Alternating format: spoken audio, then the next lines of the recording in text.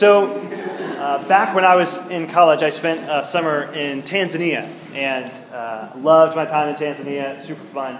2 of those weeks that I was in Tanzania, I spent living out with a local family out in the bush, right? It's kind of like Maasai territory, northern Tanzania, and man, it was a blast out there.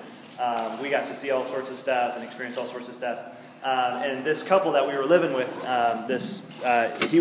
they were this ministering couple, and the guy Isaac was just, he was a fireball. Like, he was just full of energy and just would always look for ways to share the gospel. And it was just awesome to kind of follow him around and hear about his faith, hear some of his stories. Towards the end of our time there out in the bush, we were staying at Isaac's house and his wife Asnith, and we were spending some time there one day, me and my teammate also from the States, and Isaac had been gone all day, and then towards the evening as the sun was starting to set, we hear this honking right outside, and so we come out, and Isaac is there sitting behind the seat of a truck. Well, the entire time we'd been out in the bush with Isaac, we had never seen him actually drive a vehicle. So we were a little bit surprised, like, oh, hey, number one, you're driving. That's interesting. Number 2, you have a truck. Like, we didn't know you had a vehicle. And so he was like, yes, my driver was coming back with me from town, and we had a fight. And he walked away.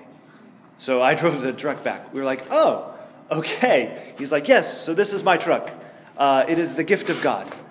Like, all right, sounds good. Well, congratulations. He's like, yes, get in. I will take you for a drive. And so we're like, all right. So we all pile in the car and pile in the truck, and he starts driving around. And we realize very quickly, like, oh, Isaac has no clue how to drive, right? Like, zero clue. And we're going around and white knuckles. We're just holding on anything as he's like dodging people, and he's just flying through the town. And my teammate asks, he's like, Isaac, has anyone ever taught you how to drive? And he goes, oh, brother, God taught me how to drive. we said, oh, brother, you need some more lessons. I don't know if this is a good idea. So we get back to his house and we're talking. He goes, yeah, tomorrow I'm going to take the truck in because I need to head into town, which is about 45 minutes or an hour away.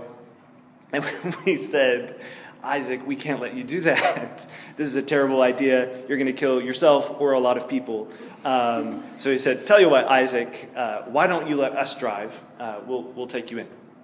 And so he agreed after some coercings, and so we figured we could use the opportunity to maybe give him some lessons as well. And so my teammate drove the truck that morning on the way to town, and it was a great drive. I sat in the back in the bed of the truck. The roads, of course, are all dirt, and real bumpy. But it was kind of fun, right? Here we are out in the middle of the bush.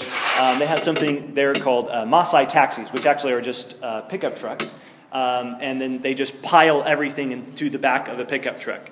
And so we'd seen them, but it was fun to actually kind of feel like you were in one, except without all of the danger, because there weren't 50 people in the back of the pickup truck. It was just me. And so it was fun. We get into town, and we spend the day there.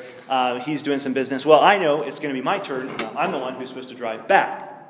And so the day goes on, and as it's getting closer, I'm starting to get a little bit nervous, but I'm like, it'll be fine. I've driven before. Yeah, it's on the other side of the road, so I got to sit on the other side of the car. And it was a stick shift, so I had to instead of shifting with this hand, I had to shift with this hand. It'll be fine. So I'm starting to think about this, and then as we start getting closer to leaving, I notice there's a few people hanging around the truck, people I have no idea who they are, and then a few more people come. And then some people come and they move a cabinet into the back of the truck and then sit down.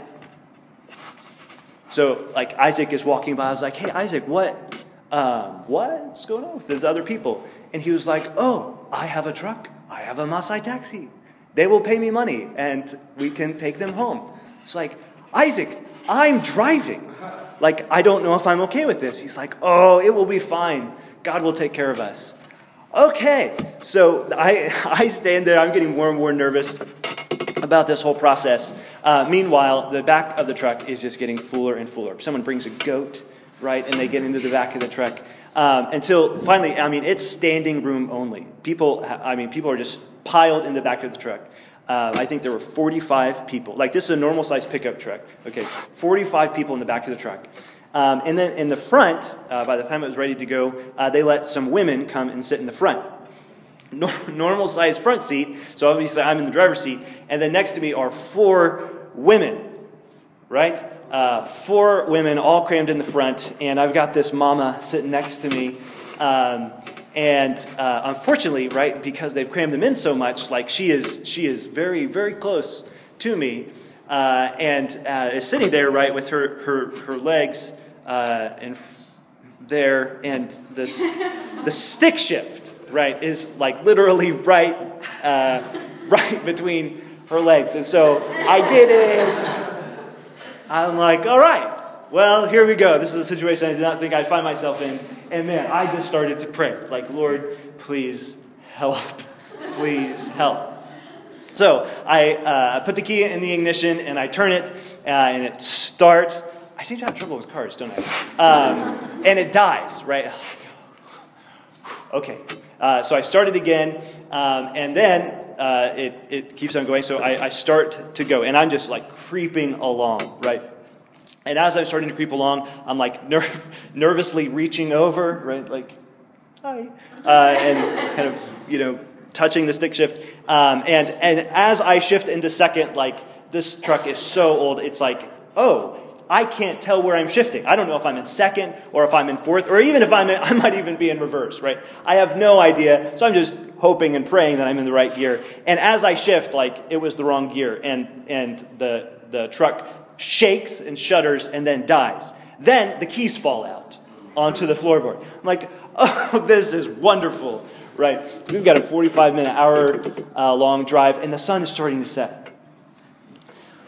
Lord, please help. So I dig down the keys, get them, pop them back in, and I start. This happens several times, and finally we get going. I know everybody in the back.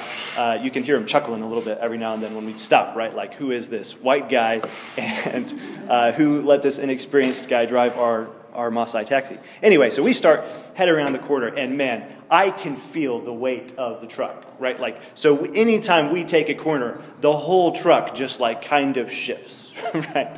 And so I'm just like, as we're going along, I'm like seeing newspaper headlines flashing in my mind, like, American held in jail for killing dozens of Tanzanians, right? Or like, we're out in the middle of nowhere. We're out in the middle of the bush, right? So then I'm thinking, like, American, Tanzanians mauled by lions as they're stranded on the side of the road. I'm like imagining worst case scenario and praying like I have never prayed before. Man, we're going along. Finally, we're picking up speed. And I'm realizing if I just don't stop, right, then I'm actually pretty good. So as we're needing to drop people off, it's like I'm wanting to stop as little as possible. But sometimes we have to stop. As we're getting a little bit farther, though, we're starting to go okay. We're starting to go up a little bit of a hill, going around the corner, and there out in front, of course, is a whole like herd, flock of sheep, whatever you call it, a group of sheep. Anyway, yeah, so they're all right out there in the middle of the road, just standing. And so I slow down. I'm like, please clear out of the way before I get there. They don't. And so I stop. Of course, the keys fall out of the ignition again. And so there we are in the middle of the road. And this time when I go down to look for the keys, like, I can't find them anywhere. So I'm searching down, looking for the keys. I'm like having to, excuse me, Mama, right? I'm like searching under her dress, trying not to offend her or anything. By the time I finally find the keys and like pop back up, there's nobody in the road, nothing in the road. We're just sitting there in the middle of the road. I put the keys back in, get started. Man, it took forever. It seemed like hours and hours and hours before we finally made it back. There at the last stretch, right? We had to climb this hill on our way to into their village, and there was a church on the way, and a pastor we knew was riding in the back, and he wanted to get dropped off at the church. And so as we're going the hill, it's like, no, I'm not stopping. And so I just like yelled to him, like, just jump, right? And so we're going, and he's like trying to figure out, and he's like, oh, okay. So I kind of slow down just a little bit, and they in the back kind of help him jump off, and we make it to the top of the hill and end up at Isaac's house safely. Boy, I don't know if I've ever prayed so hard in all of my life. And I'll always remember the time that I drove a Maasai taxi. It's not something I'd like to do again. Every now and then, though, we have these experiences, don't we? Where we feel like our faith in God is really put to the test. Like normally, when I go through everyday life, I may say that I trust God, but in reality, I don't have anything going on that really forces me to question whether or not I actually trust God. Right? It's like, yeah, I trust God. We're good, right? I believe in God. But then there's these moments where it's like, oh my, if something happens, I am completely and totally screwed, right? God, I need your help. I need you here, and I'm putting myself completely and totally upon your mercy. Well, God, when he speaks to Israel, tells them this about himself. I am a God who is abounding in steadfast love and faithfulness. And I think this is good news for us as we wrestle with this question. Can we really trust God? There's two words here in Exodus chapter 34, verse 6, that God uses to describe himself. The first word, I'll give you some Hebrew here just for fun. This first one is fun to say anyway. The Hebrew word is chesed. Can you guys say chesed? You got to add the at the front of it, right? Chesed. So let's try it one more time. Chesed. Very good. Excellent. Yeah. So this word just means steadfast love, okay? Some of your translations may say mercy or something like that. But the idea here is really, it refers to honoring a commitment or honoring the terms of your relationship. In other words, showing chesed to someone means that you show them mercy because of the commitment that you've made to them, okay? The other word used here is the word emet. Okay, this is actually where we got the name for our oldest son, emet. It's a word that means truth or faithfulness, or in many contexts, reliability. Right. So if you are a man of emet, you are a man of truth or reliability or integrity. What you say, you are going to do. Okay. So these words frequently appear together: chesed and emet. And when they do, I think you get these separate ideas, yes, but also, really, you have a new idea that comes out, and that is one of covenant loyalty. In other words, if I am going to show you chesed and emet, I am going to be completely and totally faithful or reliable or loyal to whatever promise I've made to you. So Genesis chapter 47, verse 29. Here we have Joseph sitting with his father, Jacob, or Israel, at the end of his life, right? And as Israel kind of beats there with Joseph, he says to Joseph these words: "If now I have found favor in your sight, put your hand under my thigh." This is awkward, but for them they were making a commitment, right? A covenant. Yeah, I won't do it to you. Put your hand under my thigh, right? And promise to deal kindly and truly with me. Well, actually, the same exact phrase occurs here as occurs in Exodus 34, verse 6. Please deal with me in chesed and emet. Do not bury me in Egypt. In other words, he's saying, make a promise to me because of our relationship, your commitment to me as your father. Make a promise that you will not bury me in Egypt. Instead, take me back to my own land and bury me there, which Joseph does, right? And so these words together express more than just steadfast love and truth. They really express a covenant loyalty. And so when God chooses to describe himself, he uses these words. I am someone who is inherently loyal, someone who keeps his commitment. This is actually good news. Remember where we're at in Exodus chapter 34? The golden calf incident has just caused all of the people to question whether or not God will actually stay with them. And so for Moses, really wrestling with, is God going to be with us or not? To hear these words from God himself must be a great encouragement to him.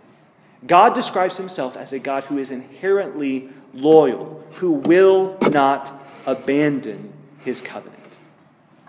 In many ways, then, I think this idea is developed more in Psalm 89 than it is anywhere else in the Old Testament. And so let's just go ahead and turn there for a minute. In fact, if you look through the Old Testament for these words, Hesed and Emet, what you'll find is that it occurs more in Psalm 89. There's a higher concentration of these words there really than anywhere else in the whole Old Testament. Psalm 89 is, in many ways, a question of God's loyalty. Is God a loyal God? And it starts off really in verses 1 through 18 by describing God's loyalty, God's faithfulness through the created order, right? I will sing of the steadfast love of the Lord forever. Verse 1, with my mouth I will make known your faithfulness to all generations. Steadfast love, verse 2, will be built up forever. In the heavens you will establish your faithfulness. And so he goes on in Psalm 89, the writer, to talk about how God has expressed this in the created order and in the commitment that God has made to his people.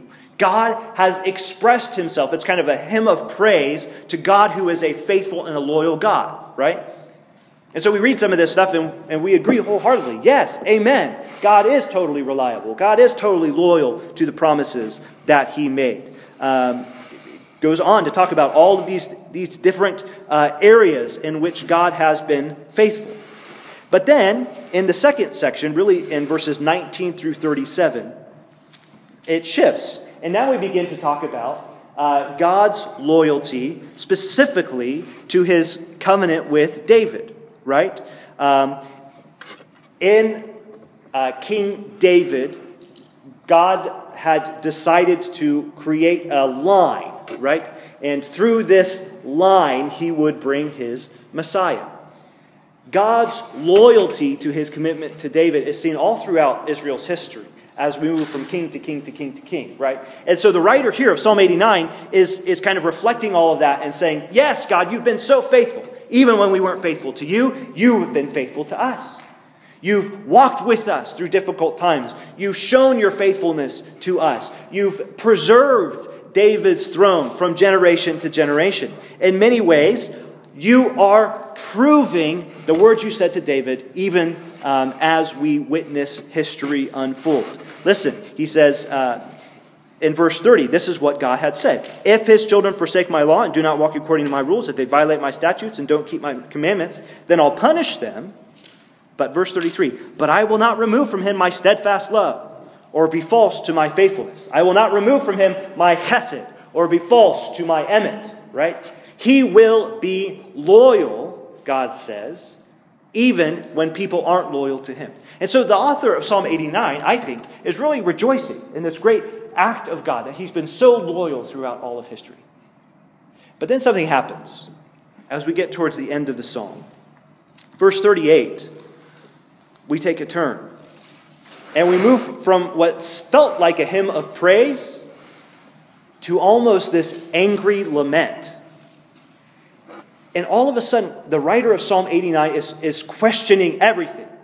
This is what he says, verse 38. But now you have cast off and rejected. You are full of wrath against your anointed. You have renounced the covenant. That's a pretty major accusation against God. You have renounced the covenant with your servant. You have defiled his crown in the dust. You see, the writer of Psalm 89 is writing not early on in Israel's history, but he's writing after the exile. He's writing after the people have sinned so much that God has finally said, okay, that's enough. You now have to leave your land. They've been taken away into captivity.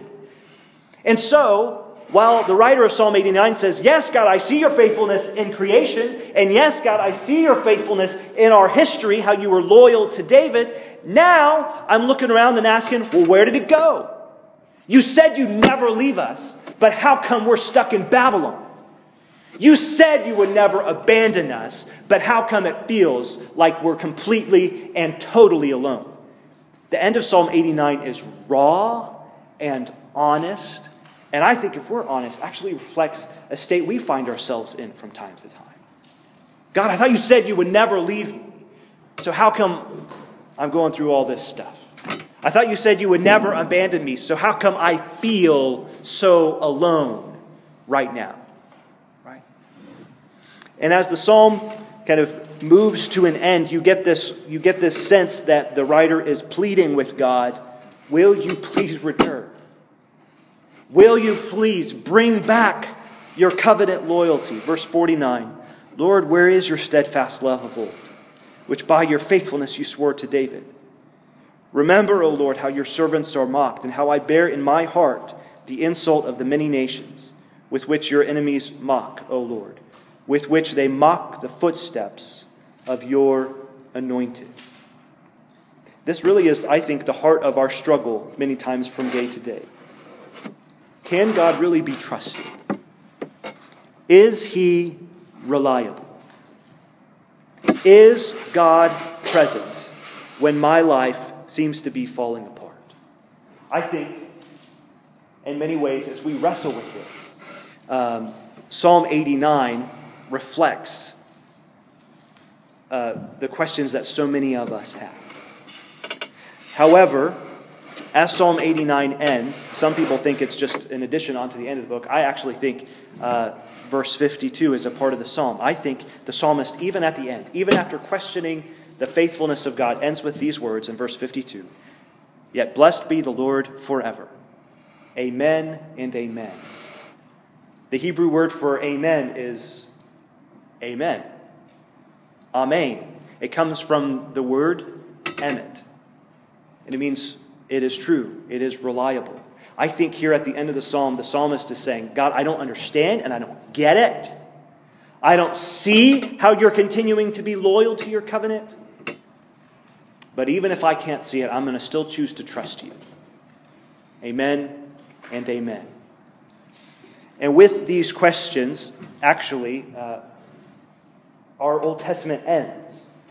If you read through the Old Testament, you read this great story of faith and great story of God working in so many ways, but then it kind of ends on a low note, right? Like the people end up back in the land after the exile, but really they've never seen the glory that they once had.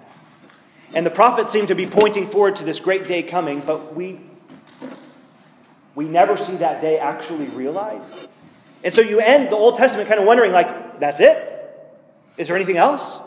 I mean, what next? Right? And I think Psalm 89, written towards the end of our Old Testaments, is asking that question. God, where did you go? What have you done? Are you done with us? Can we trust you at all? And yet, I think it ends with faith. And so then, as we think about the New Testament then, and how that fits into this, I think one of the most helpful passages for us to go to is Romans 15.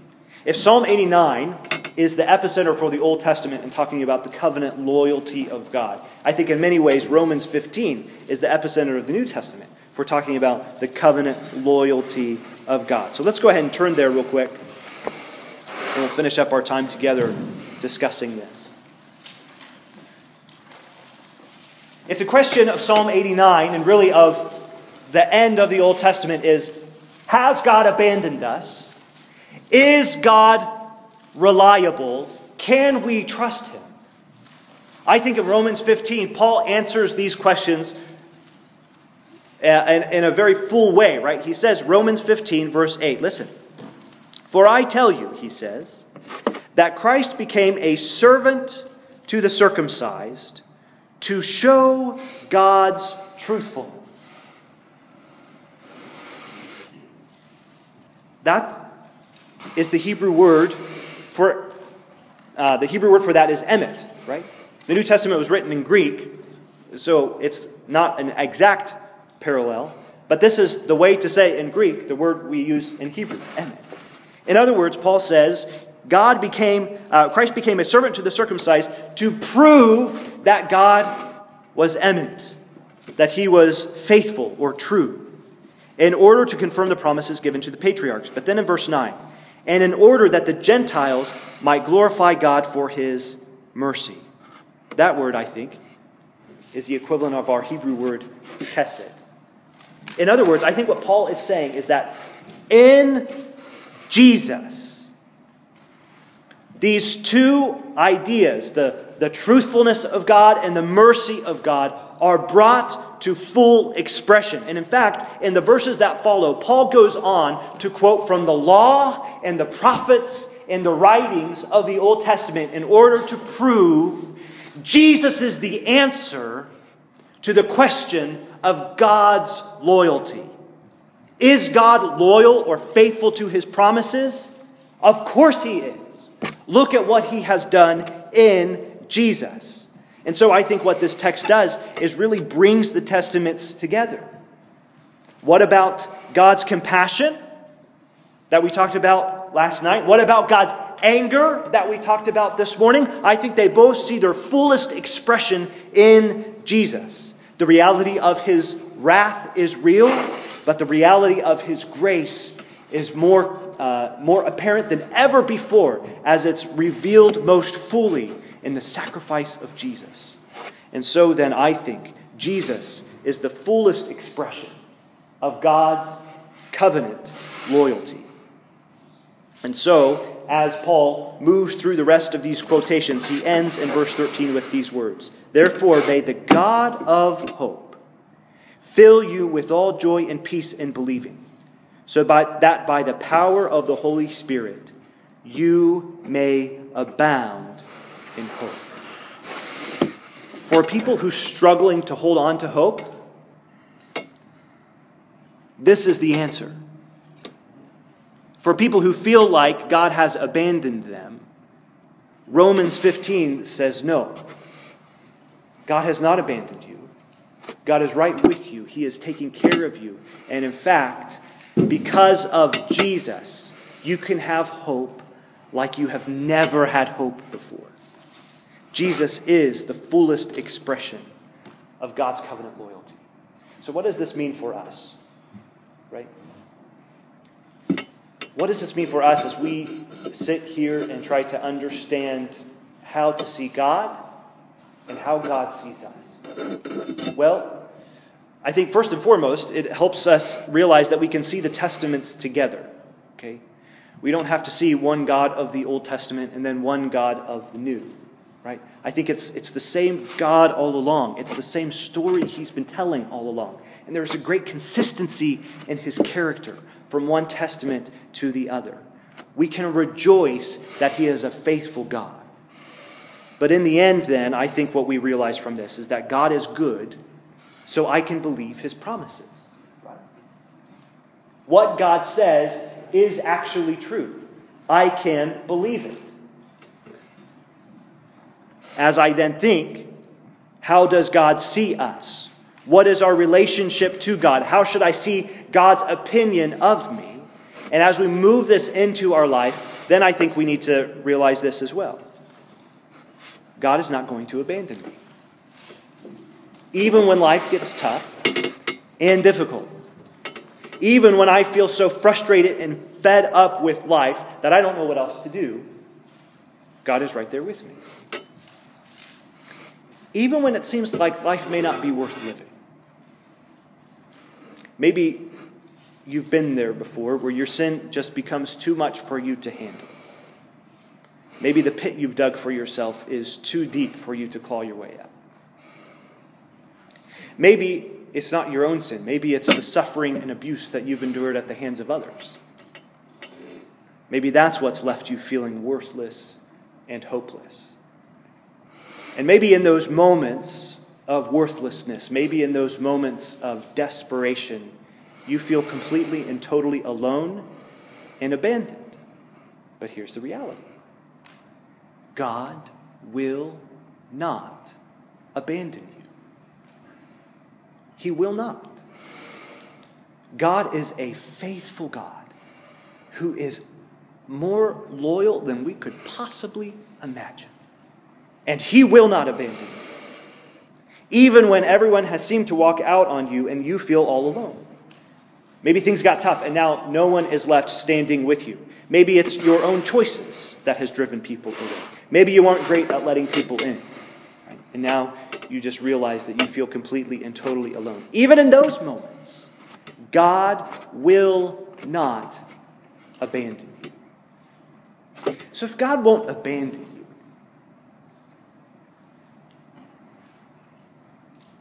then there's nothing you can do when God's presence will not be walking with you and alongside of you, guiding and directing you. In fact, I think that means that no matter what you want to do, no matter what opportunities lay before you, maybe some opportunities that bring you great fear, God's promise is that He'll continue to be with you, that He will not abandon you in the midst of those. Right?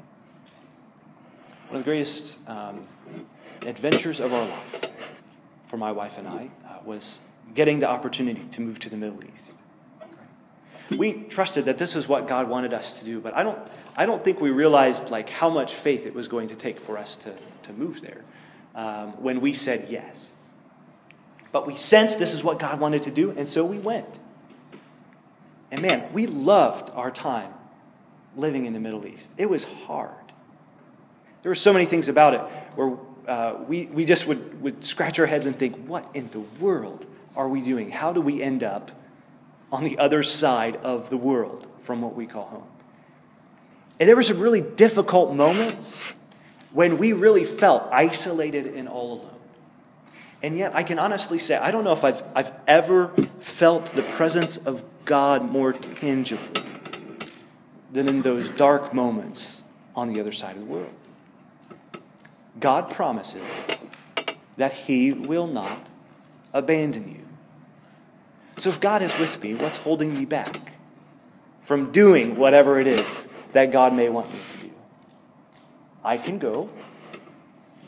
I can step out in faith because, number one, I know that God loves me, right? He is a compassionate and merciful God, and He loves me deeply. I also know that God's not angry with me, right? So I don't have to do it because I feel guilty. I don't have to do some act of service in order to sort of gain my salvation with God. We're good, right? He's not angry with me. But I also know that now that He's not going to abandon me. And so I can go where He wants me to go, and I can do what He wants me to do, not in some way to earn His favor or earn my salvation, but because it's this great adventure that He calls us on, this great invitation that He issues to us to be a part of what He is already doing in the world. We have nothing to be afraid of because God is with us. You know, Moses hears these words at the end of Exodus chapter 34.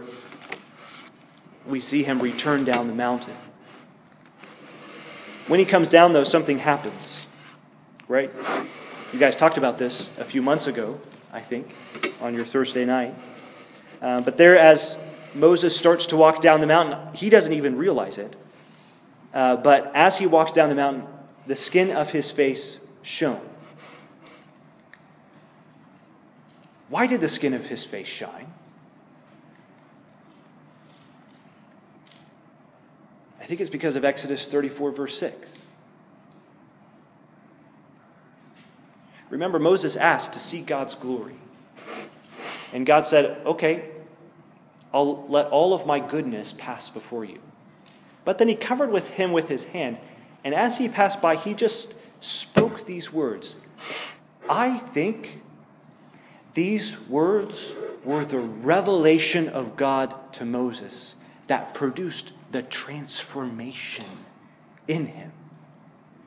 And as he starts to walk down from the mountain, he has been changed. Because, number one, he sees how God sees him. And he sees how God sees Israel. And because he understands how God relates to them, now he has a better understanding of who God is Himself. And it literally changes his face. He's transformed. And he comes down the mountain, everyone runs away, right? It's this scary Moses with this shining face, and they're freaking out. And so whenever Moses talks to them, he has to speak to them, right? And I can kind of imagine it's like looking at the sun, right? They like sort of look, but they don't really want to look. And then when he finishes speaking, he puts a veil over his face to stop the shining from doing the damage to the Israelites that they're complaining it's doing.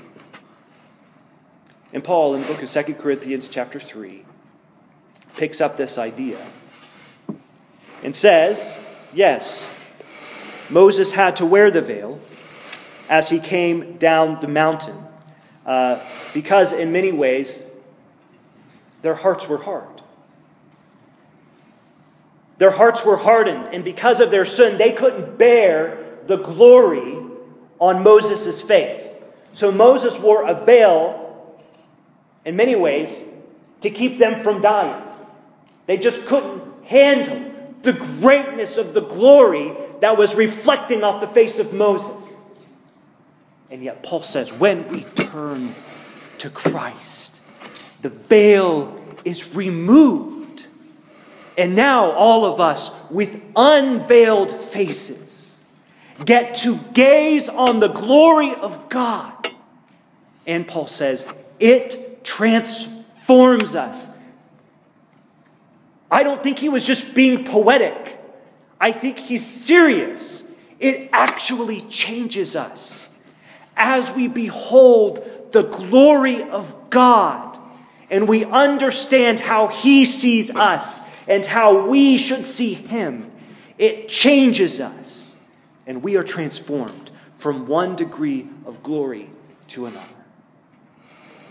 I don't know if there's something from this weekend that you feel like has been challenged about your perspective of God. But I want you to take a minute right now to just kind of stop and think back through. Maybe it's just in this last session here. Maybe it's in some of the times we've shared together before. But I want you to just pause and meditate. What is it that we need to shift? What is it that I need to shift in my perspective about God? Maybe in how he sees me. Maybe in how I see him. What is it that I need to shift? What is it that I need to change in order to allow his transformation to happen in my heart?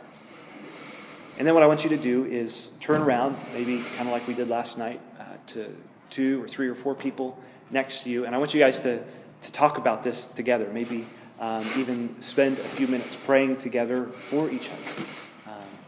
And talking through what this actually looks like. Okay? So why don't you go ahead, turn around, and talk to some of those who are near.